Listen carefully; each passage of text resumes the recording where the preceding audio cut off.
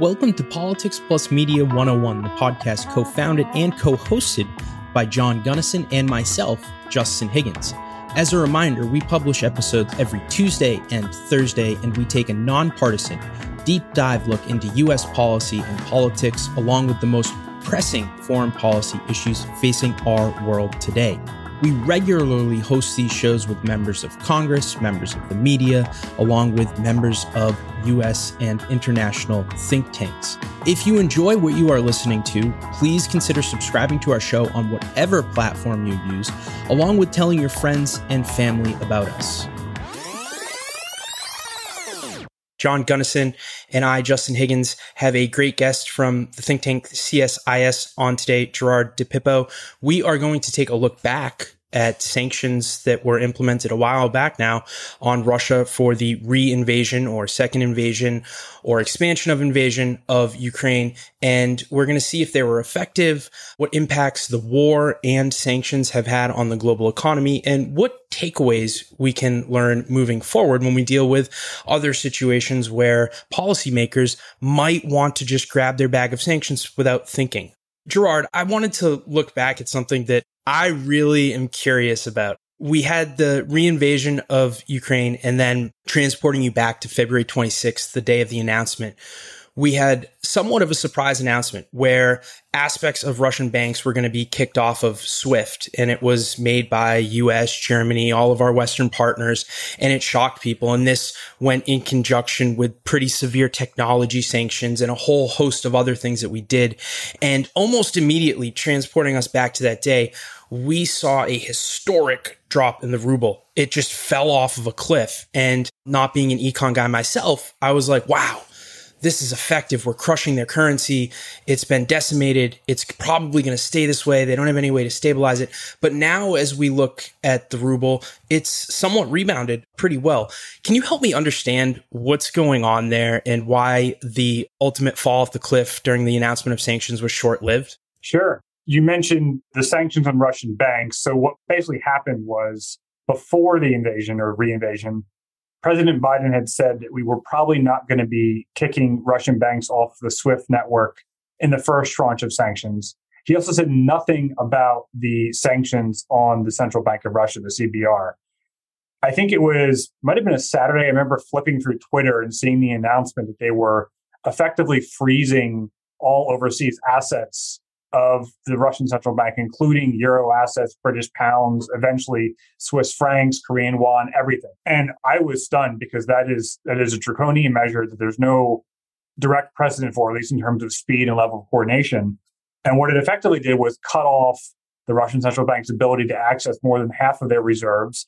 They had constructed what had been called Fortress Russia, which was basically building up their stock of foreign exchange and to some extent gold, having low debt levels, and basically preparing their balance sheet for the potential of more sanctions after the 2014 batch of sanctions in response to the first invasion of Crimea. That immediately tanked the ruble because basically those reserves, which included most of their dollar assets, would have been what the central bank would use to prop up their exchange rate if they wanted to intervene, but they could no longer access them. So the ruble tanked. It fell, I think, more than 50% from its pre-war level at its worst moment a few weeks into the war. And then within about 2 months, by around April, the exchange rate had recovered to its pre-war level against the dollar. In fact, now it's stronger than it was before the war. How they did this was a combination of capital control. So the central bank is pretty deftly managed in Russia, and they basically prevented money from leaving and put in rules, for example, where exporters had to convert their earnings into rubles from dollars or euros, so that helped prop up the exchange rate. But the other really big thing is that Russia continued and continues to export commodities, especially energy. And if you take those commodity hard earnings, right, and then you combine that with reduced imports, which they are also having, they have a massive current account, or essentially a trade surplus, which ends up pushing up the exchange rate. So that's why it's stronger than it was before the war now. Gerard, I've got a question for you here. It stood out to me that you said that the Russian central bank is deftly managed, because we've seen a pattern in a lot of autocratic regimes where a leader who becomes so insulated, especially after a long period of time in power, often surrounds himself with yes men, people who don't give him the best advice, people who are more interested in pleasing him than they are in steering the country in the right direction strategically. An example of this might be how Erdogan of Turkey put his son-in-law, Berat al-Bayrak, in charge of the finance ministry. I had assumed that Russia was a little bit similar, that most of the people around Putin were kind of apparatchiks or palace creatures. Do you think that Russia actually have a higher caliber of economic strategy here than we might have assumed, looking at those other patterns? I think Putin, for whatever reason, I guess his own strategy, made a choice to be fairly deferential to technocrats, especially at the finance ministry and at the central bank. I mean, you're right that there's a lot of other aspects of the regime that are kleptocratic, but after the 2014 sanctions, they really hardened. They once oil prices had recovered, they could have spent a lot more money than they did, but they actually saved it. They were quite conservative with how they managed their budgets and their debt levels. I think it's because Putin was preparing for the eventuality of what ended up happening, which was his territorial play on Ukraine. And they also did things like diversifying away from dollar assets. That was clearly to insulate them from potential U.S. sanctions. They hadn't banked on the euro and other currencies being included in that. So, yeah, I mean, Putin, one of his strengths has been to make sensible macroeconomic policies. His microeconomic policies, so the way they reform state-owned enterprises, how you handle oligarchs, that kind of stuff, business climate, that has pretty much failed. I mean, forget where they are now, but even before the war, clearly reform was not going in the direction it needed to be. But instead, Putin was focusing on macroeconomic stability, which has strengthened their hand going into the conflict.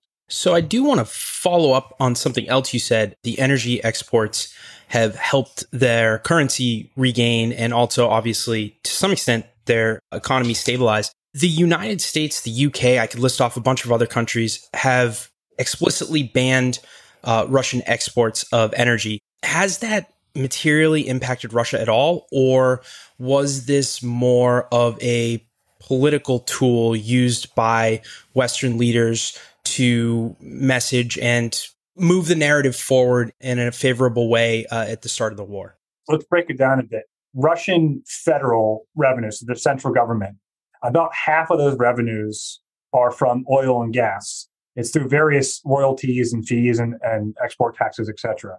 Most of that is oil. Maybe 20% of it is natural gas. So that's the rough breakdown. Oil is a more fungible commodity than natural gas because natural gas either requires an LNG terminal for import and export and a pipeline. Oil is, there are different grades of oil. It's not exactly a pure commodity, but it can be rerouted and moved elsewhere. You're right that the United States pretty early on said we're not going to import any Russian crude oil, but actually the U.S. is a net energy exporter. And even before the war, we barely imported any Russian crude.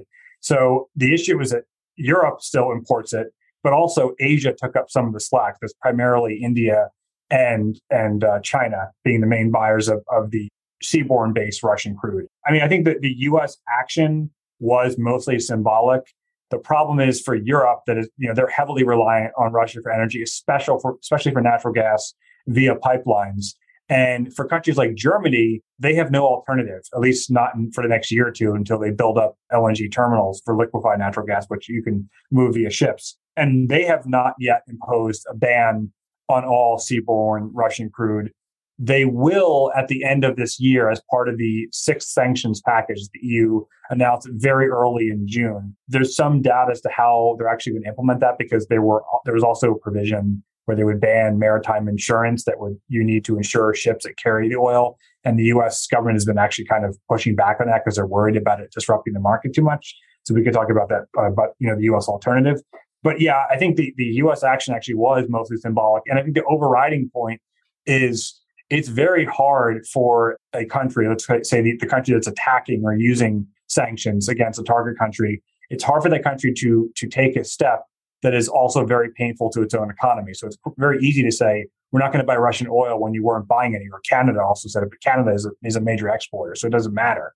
But if you're Europe, it's a lot harder to do that. So let's dig into a little bit more of that last statement you made there. We're approaching an election, whether we want to talk about it or not. It's something that we need to be aware of, especially with foreign policy. Energy prices at the pump, while they've been going down, have been a pinata for Republicans, and Joe Biden and his administration is acutely aware of that. On that note, you said it's hard for nations to do stuff that they will feel the pain when they're doing it. And you also said previously that a lot of this energy, this oil, is being rerouted to Asia, India, and China.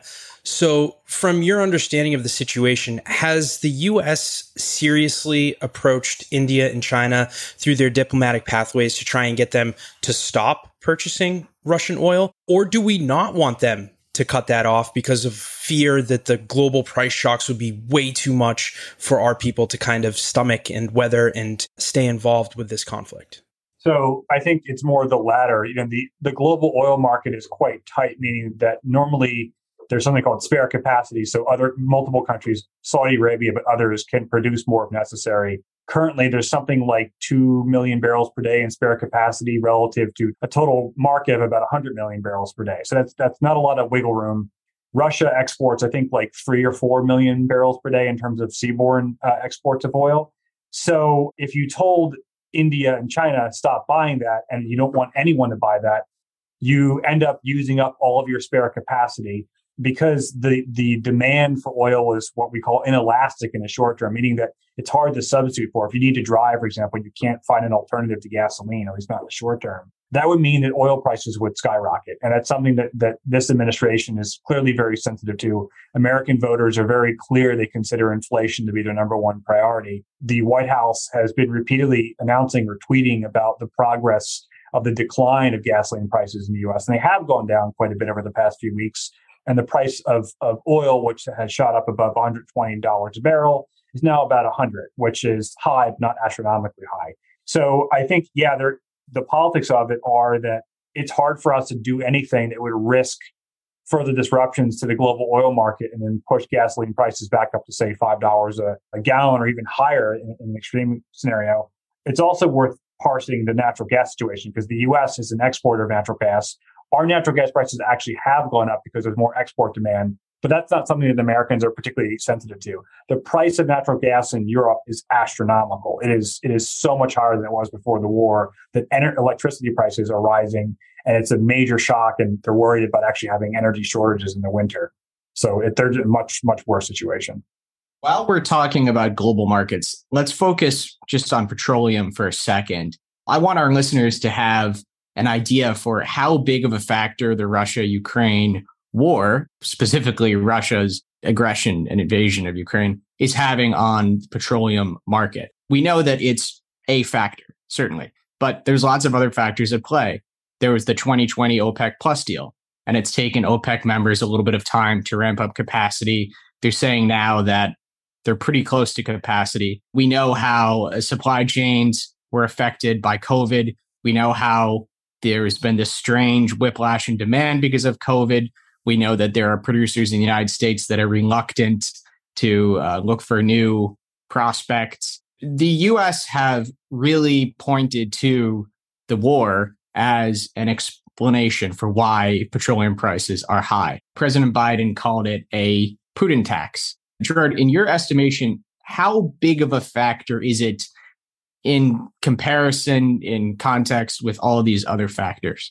It was probably a fairly significant factor this year in the price of gasoline jumping. There are other things, like in the U.S., there's actually a disconnect between the normal relationship between oil prices and refinery. So gasoline, essentially our refining capacity is slightly lower than it was a few years ago, which ended up pushing up prices relative to what they would have been before. But it is definitely the case that the war has pushed up oil prices, which then have pushed up petrol prices or gasoline prices in the United States. One could speculate, I think, with reasonable confidence that Putin timed his invasion to be at a time when he thought the world would be vulnerable to an energy shock. So I mentioned there being about, say, 2 million barrels per day of spare capacity. The way that the market handles that, if there is any shock, the lower the spare capacity, the more sensitive markets are, because they know that the supply side cannot actually respond. So if Putin had done this instead when there were, say, 5 or 6 million barrels per day, I think the price response would have been much smaller. But because of how tight those markets were, you clearly saw it shooting up. You also see the price of oil that the Russians are selling, which the benchmark is Ural crude, as opposed to the European one, which is Brent. That's selling about at a $35 per barrel discount relative to Brent. So those Chinese and Indian buyers are actually getting Russian crude at a discount because it's frankly a pain to do this transaction because of sanctions and other things, even though they're actually technically allowed. But it's just a very tight market now. So I think President Biden's statement is actually fairly accurate. So moving forward and combining these last two questions and parts of your last two answers here, the war, I think it happened roughly end of January. And we've been working on increasing, oil production probably since before then, before the war, but definitely in overdrive the last 7-8 months. We do have winter approaching for Europe mainly in the next, 2-3 months. It's probably going to get pretty cold over in places in Europe. What will that feel like? Because like you mentioned, Americans aren't primarily using natural gas to fuel our houses. And we primarily feel this stuff, the price at the pump is what voters react to. In Europe, it's a lot different, like you alluded to. So will this be much worse and the pain be much worse for Europeans as we get into the winter? Or have we had enough time to create extra production to diplomatically loosen up some supply lines and try and mitigate the impact that the winter, along with the ongoing war, along with the 6th sanctions package and any response from Russia might have on Europe? So the big vulnerability for Europe is natural gas. The problem is their pipelines are essentially all from Russia. They do have some liquefied natural gas terminals, but those are not nearly enough to supply them, which means they can build more, and they will, but it takes a year or two. So this winter is going to be particularly difficult, and it's especially difficult because Gazprom, which is the Russian company that sells natural gas, has substantially reduced the amount of gas it's allowing to flow through its pipelines into Europe. So I think it's at like 20% of normal levels now. So what normally would happen is that in the summer, when you don't use as much gas because it's warmer, Europe would be building up its inventories, right? They would essentially be saving the gas. And then in the winter, they could draw that down to smooth it. But they actually probably can't do that now because the Russians have reduced the flow so much. The EU is talking about putting measures in place to reduce consumption by at least 15%. There's some back and forth where basically Germany is the one that really wants this.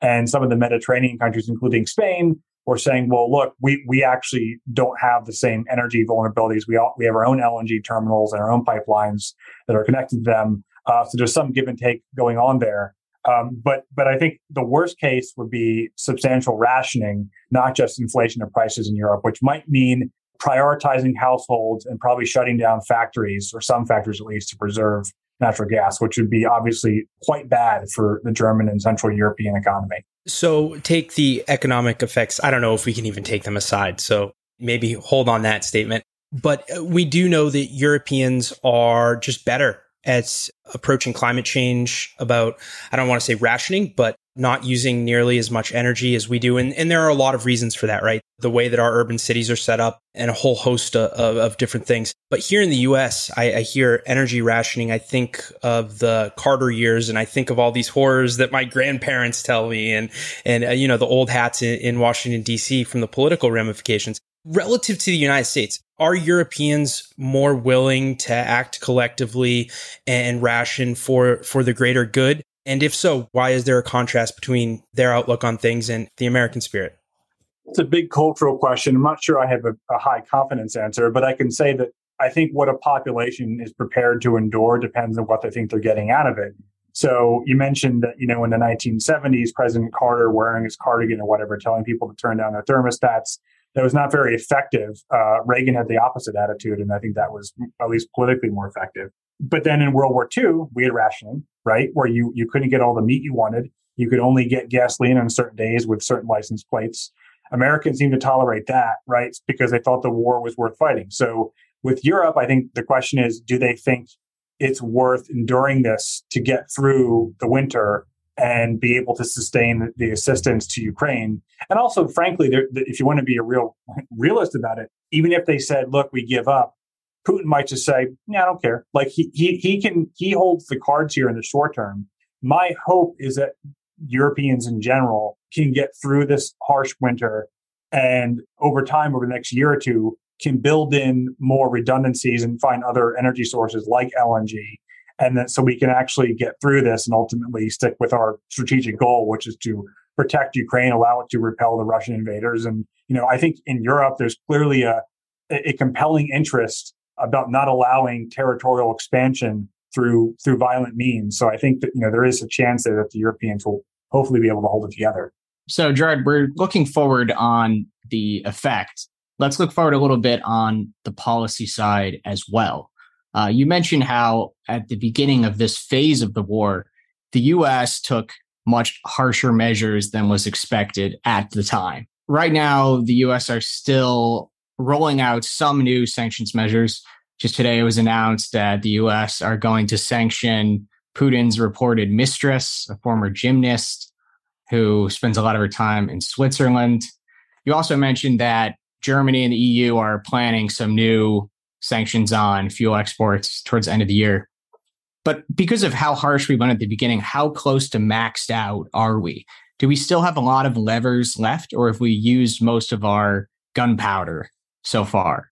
I think in a theoretical sense, we have lots of ammo left. But I think you have to keep in mind that while sanctions are an economic weapon, they ultimately have political limits.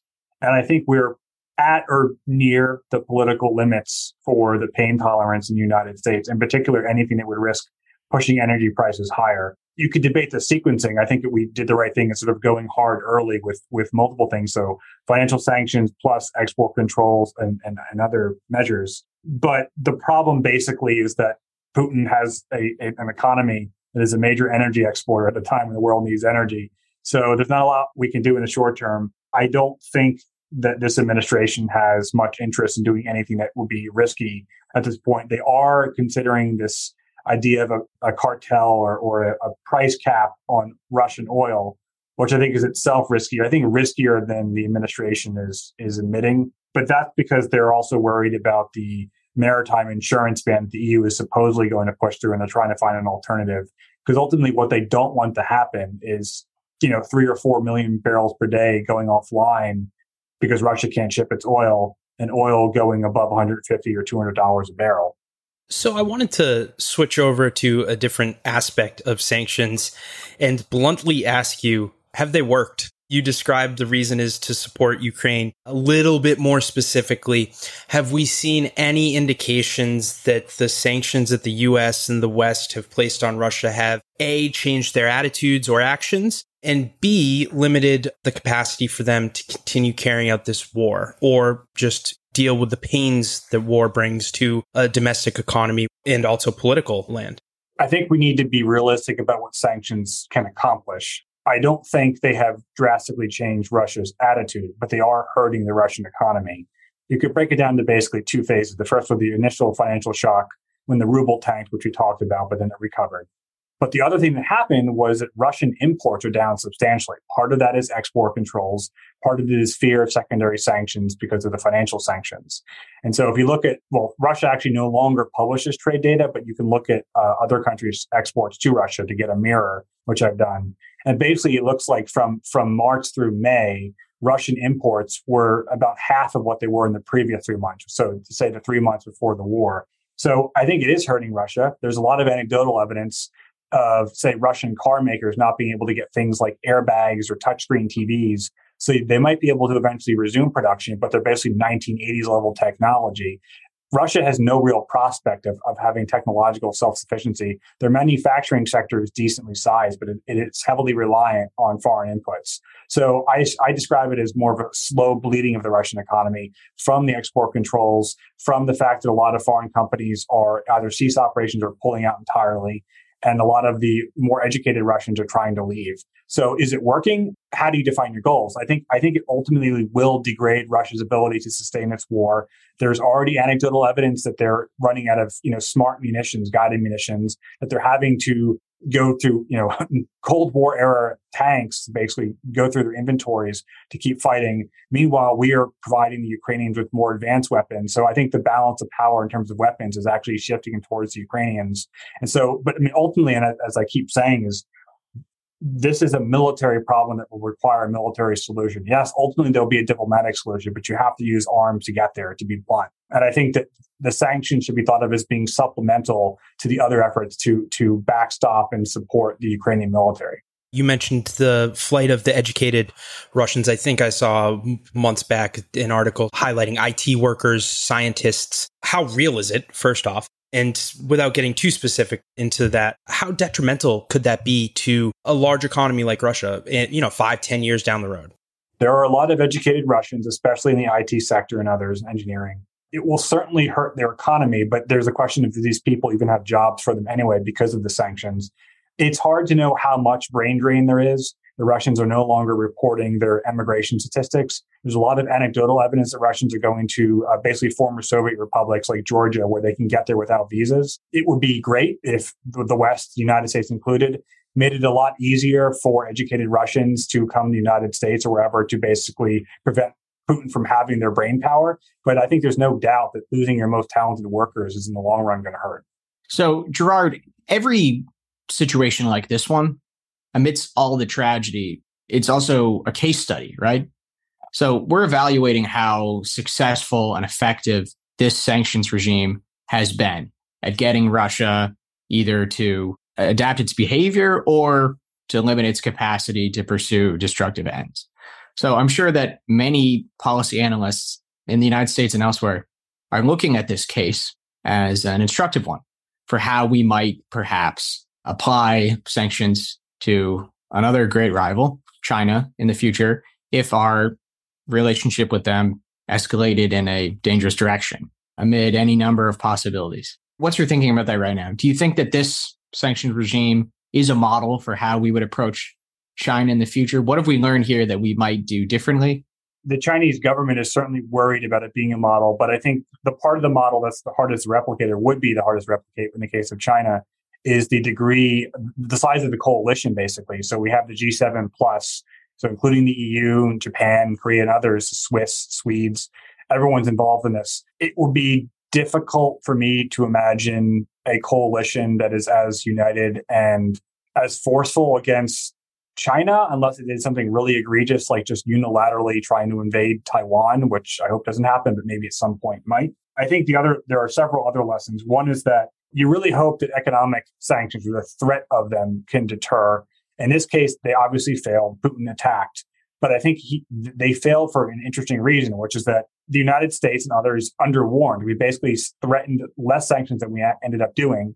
Why we did that, I think, is that we and our allies were basically not prepared to sort of internalize what was going to happen. And, there's evidence that really only the United States and UK government were believing the oddly transparent, abnormally transparent intelligence warnings that the United States was giving. The Europeans were basically refusing to believe this because it seemed so irrational.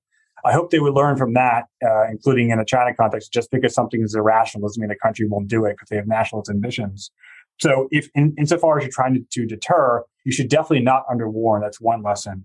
Another thing, though, is that once the war starts, I think it's unreasonable to expect a country to give up its war effort just, politically because of sanctions. I'm actually not aware of a historical example where a country that had already committed to war gave up mostly because of sanctions.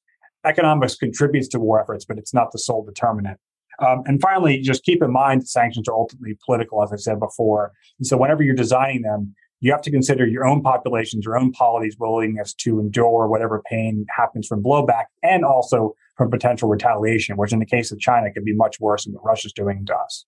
One concern that has been raised by many analysts in this era where the U.S. seems almost addicted to sanctions, it said that sanctions is our tool for all emergencies around the world, is that as we start sanctioning larger countries and more often, we're encouraging them to develop parallel instruments, parallel mechanisms, so that the effect of future sanctions won't be as severe. We currently have the US as the reserve dollar.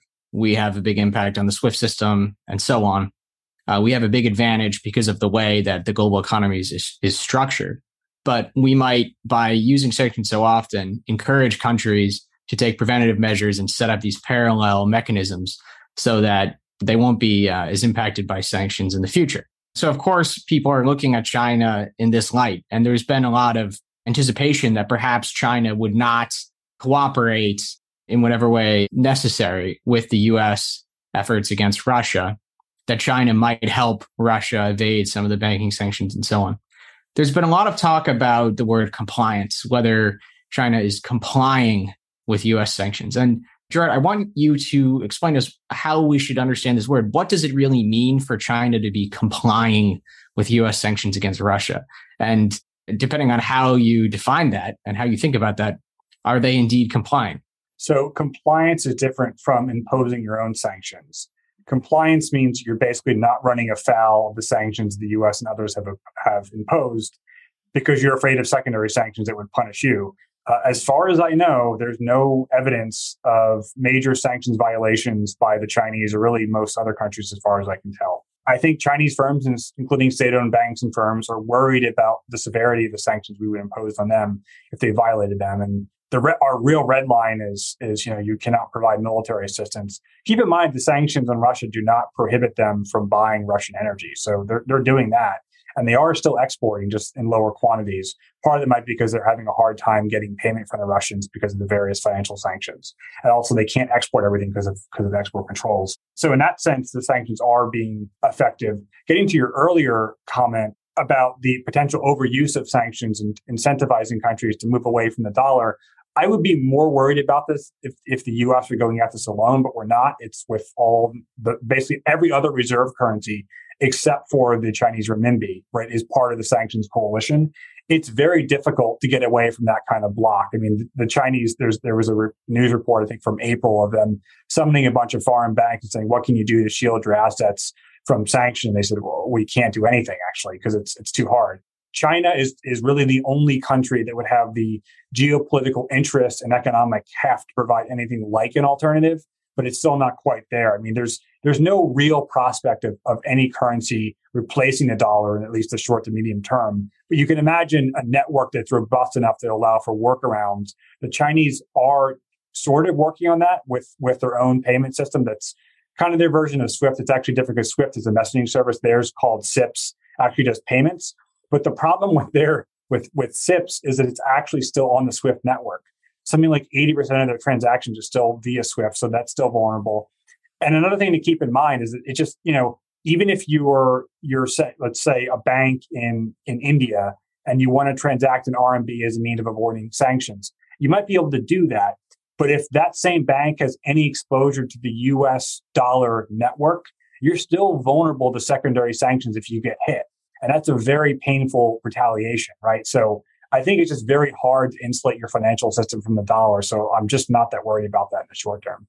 How important do you think it is that we make sure that China doesn't start helping Russia evade the sanctions that we've put in place? You said that as far as we know, they seem to be in compliance, the way that we understand that term, with the current set of sanctions. There was an article by Thomas Friedman where he emphasized how important it was to keep China behaving in the way that they are right now in regard to these Russia sanctions, and that this was a reason why Speaker Pelosi should not have visited Taiwan. I mean, what do you think about this? Do you think that we have to be a bit careful about the way that we talk about China and interact with China in this period when we're focused on the war in Ukraine? Well, the specific question is, if China were to provide munitions, drones, whatever to Russia in violation of our sanctions, and we've warned them about that, we should definitely sanction some entities to punish them. As for Speaker Pelosi's trip, I think it's risky. We're seeing that right now. There's a cost to be paid. You could debate whether it's worth it. I think the timing is just, let's say, inopportune, given that this is a party Congress year for the Chinese Communist Party. It's also August, which is when they have their leadership retreat. It's also PLA Day, which is their army day, basically. It's a sensitive topic. It's just a question of whether you think it's worth the fact that now China has announced they're going to be performing military exercises encircling Taiwan, including getting into Taiwan's territorial waters. My general attitude was I would have preferred that Pelosi not go. I don't think we're getting much out of it. I don't think Taiwan security benefits from this. But once it became public and the Chinese started threatening us, I understand those who were saying, well, look, now we have to go because we're not going to be bullied. I'm kind of two minds of this, but I definitely understand the mentality of you got to push back on a bully. And just like Putin's a bully, right? So one example is that he initially said that if Finland or Sweden joined NATO, that he would do something drastic.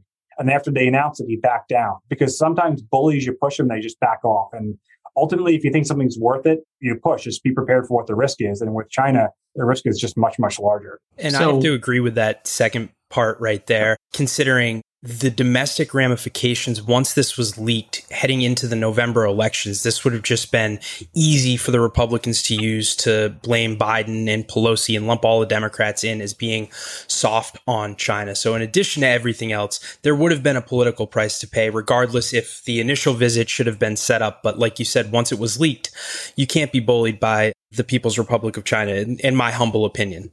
Kind of looking at your response there, Gerard, I mean, you're emphasizing the seriousness of the threats and that there's a bit of theater, a bit of bravado in here. But at the core, China and others are going to just be wondering about whether the price is worth it. So, I mean, with that in mind, do you think that these threats of secondary sanctions are going to be enough to deter China from providing that kind of weaponry to support Russia? I mean, how confident are you that their current behavior will continue? Or do you think this is something that we really need to be concerned about? I think it's reasonable to think that provocative U.S. actions in their mind in Taiwan might change their risk tolerance. But I think the severity of the sanctions remains. And I think as long as we can credibly enforce that, which we can, I don't think they want to see a major bank sanctioned, which we might need to be prepared to do. Now, that's going to cut both ways, right? Because we're talking globally systemically important banks in some cases. But I do think we need to enforce that because the war, helping Ukraine win the war, whatever that means, I think should be a national priority. And ultimately, it's about cost-benefit analysis, right? And I think that it's worth taking some risks. Part of my concern about Pelosi's trip is that I don't see a lot of the benefit and I see a lot of the cost there. But now that we're already there, and Justin, I take your point, there's certainly a domestic political aspect, which might even been actually the most compelling argument, to be honest, once it was public. Will China violate sanctions because of this? I don't know. My gut is probably not in a way that would be big enough that you would hit them. But if they do, I think we have to enforce the sanctions. And I wanted to pivot a little bit to India and just broadly speaking, get your take on their response to the invasion of Ukraine, their approach to Russia, their approach to the West, the United States. Is this what you expected? Are you disappointed with their approach? Help us understand the paradigm we should view India's foreign policy in this regard. Well, India is in a difficult position because on the one hand, they know that China is a strategic competitor or threat. They're part of the Quad, which we have with the United States, Japan, Australia, and India. It's not exactly a defense alliance, but it's sort of a rough approximation of one that we're trying to build towards. But on the other hand, India has traditional relationships with Russia. They were technically, part of the non-aligned movement during the Cold War. But it's worth noting that pretty much the bulk of their military relies on Russian or ex-Soviet weapons, right? Whereas Pakistan was the client state for the United States during the Cold War. So if they were to join us fully in the sanctions, they would risk their ability to even resupply their military with spare parts. I can understand why any country doesn't want to be in that position. They're in this sort of transitional phase of going from sort of non-aligned global South, trying to not be told by the West what to do, but also realizing that maybe we have some mutually aligned interests with regard to China. My impression is that the U.S. administration has been sort of gently criticizing them, but not being too harsh because we understand what a difficult position they're in. And if we're playing the long game, the fact that India is not fully on board with the sanctions is probably not going to matter all that much with regard to the Ukraine war. And ultimately, it's more important for the U.S. to keep India in our camp, so to speak, with regard to China. It's certainly been the headline in many of these sanction packages that we've unrolled that were targeting key persons. The story of Roman Abramovich and the seizure of Chelsea Football Club was a massive story in the media. The DOJ in the U.S. have emphasized their new efforts on this anti-kleptocracy task force as a new innovation of our sanctions approach. But do you really think that this is all a little bit overstated and it's not as important to the big picture? I mean, the idea has been that these specific oligarchs are key to the functioning of the regime, and maybe that's coming into question now. What do you think about that? I don't have a great window into the Kremlin, but I think early on in the sanctions, especially like the February-March period, there was a lot of speculation that the oligarchs, if you stole their yachts or whatever, would compel Putin to end the war. Obviously, that did not happen.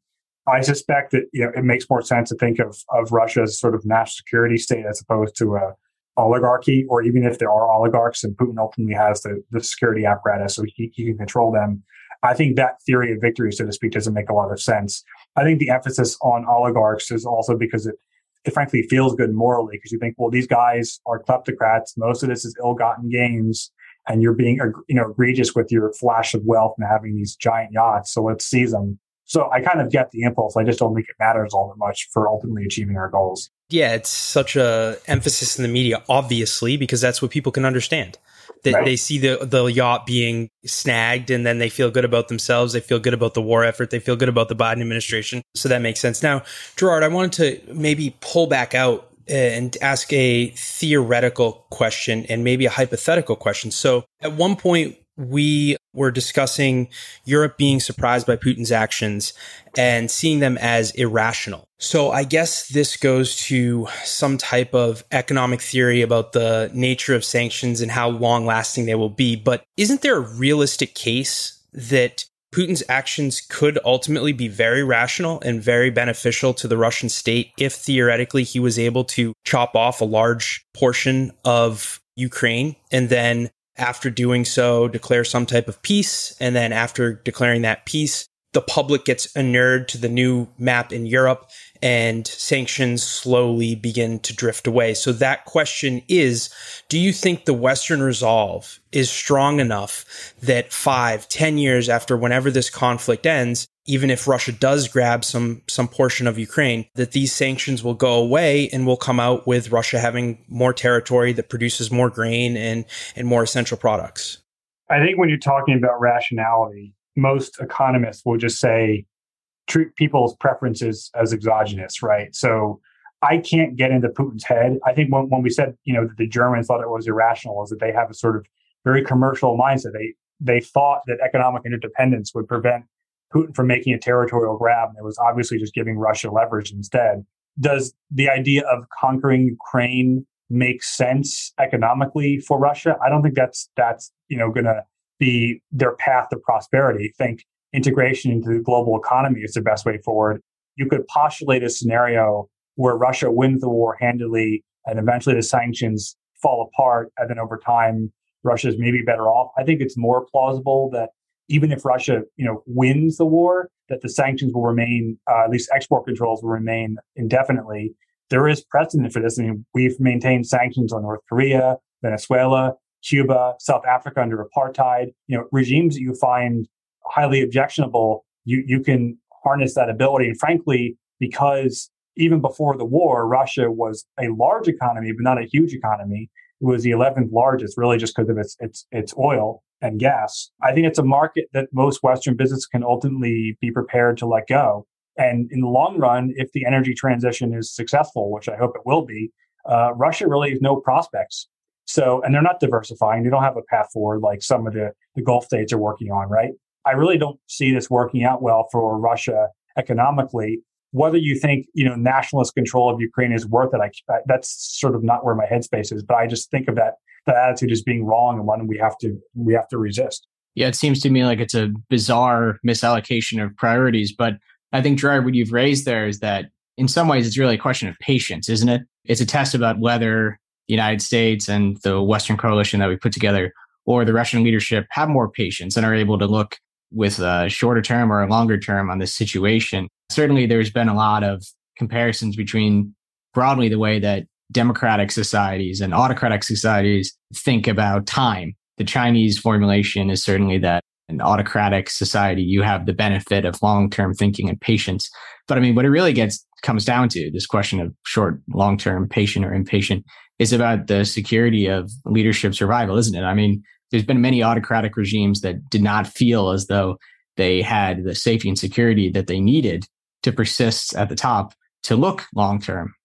And they've, in fact, taken short-term measures in many cases. So, I mean, how secure do you think the Kremlin's leadership is right now? I know it's a difficult question to answer, but I mean, do you think that they can win a waiting game? The way I think about it is more about endurance. And given that the war has started and it's not feasible that the Russians are just going to quit, Putin ultimately will have to play some type of waiting game. I think in terms of material capabilities, there's different views in this, but I've seen people compellingly argue that the Russian military is nearing exhaustion. They're calling up what little reserves they have left. They're trying to avoid mass conscription, which anyway wouldn't be that effective. Ukrainians clearly have a will to fight. I think there is a question of our ability to keep supplying them with munitions at the rate that they're using them. Our defense industrial base is not designed for this type of high intensity war, sort of like World War II levels of artillery exchanges. And that's something I would hope you would rethink and maybe build more capacity there. Politically, I can see the U.S. sticking with it. I hope the Europeans will. I think ultimately, if we can get through this winter, economically speaking, it's not the worst of the pain for the West will be over. We should not tell the Ukrainians when they give up. So if they keep resisting, let's just keep going. Whether you think authoritarian regimes are more strategic or not, I'm actually doubtful. I mean, I know a fair amount about Chinese economic planning and 5-year plans, and I don't think they're as farsighted as a lot of people think. A lot of their plans are just rehashing what they're already observing as trends, and they're often not that predictive. But certainly, you're right that Putin would have an incentive to hold on. He's not going to back down, I don't think, or he needs some sort of face-saving way of ending this, which ultimately I hope is how it ends. If the Ukrainians take enough territory back, they reach some settlement, maybe Russia gets a little sliver in the east or something, or maybe Crimea.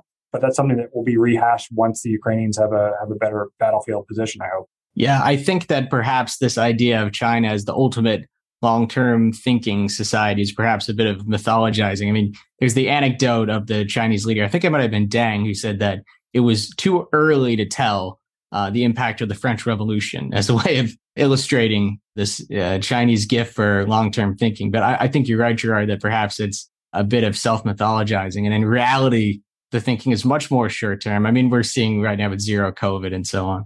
Yeah, I mean, you're referring to Zhou Enlai, who was basically Mao Zedong's number two. And he supposedly said that, I think, to either Kissinger or Nixon in the early 70s.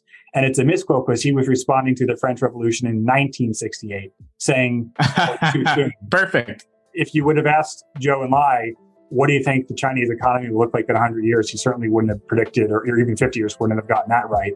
Because, Maoists were terrible at planning because that's why they were starving. So I just don't think it's true that they're inherently better at that. So it's us who made this myth and not even them. It's a misquote, yes. That is our show today with Gerard DePippo from CSIS discussing sanctions, the global economy, the war in Ukraine, and how they're all intertwined. Please join us for our next show on Tuesday or Thursday of the coming week. We all hope you have a good evening, afternoon, or morning, wherever you may be.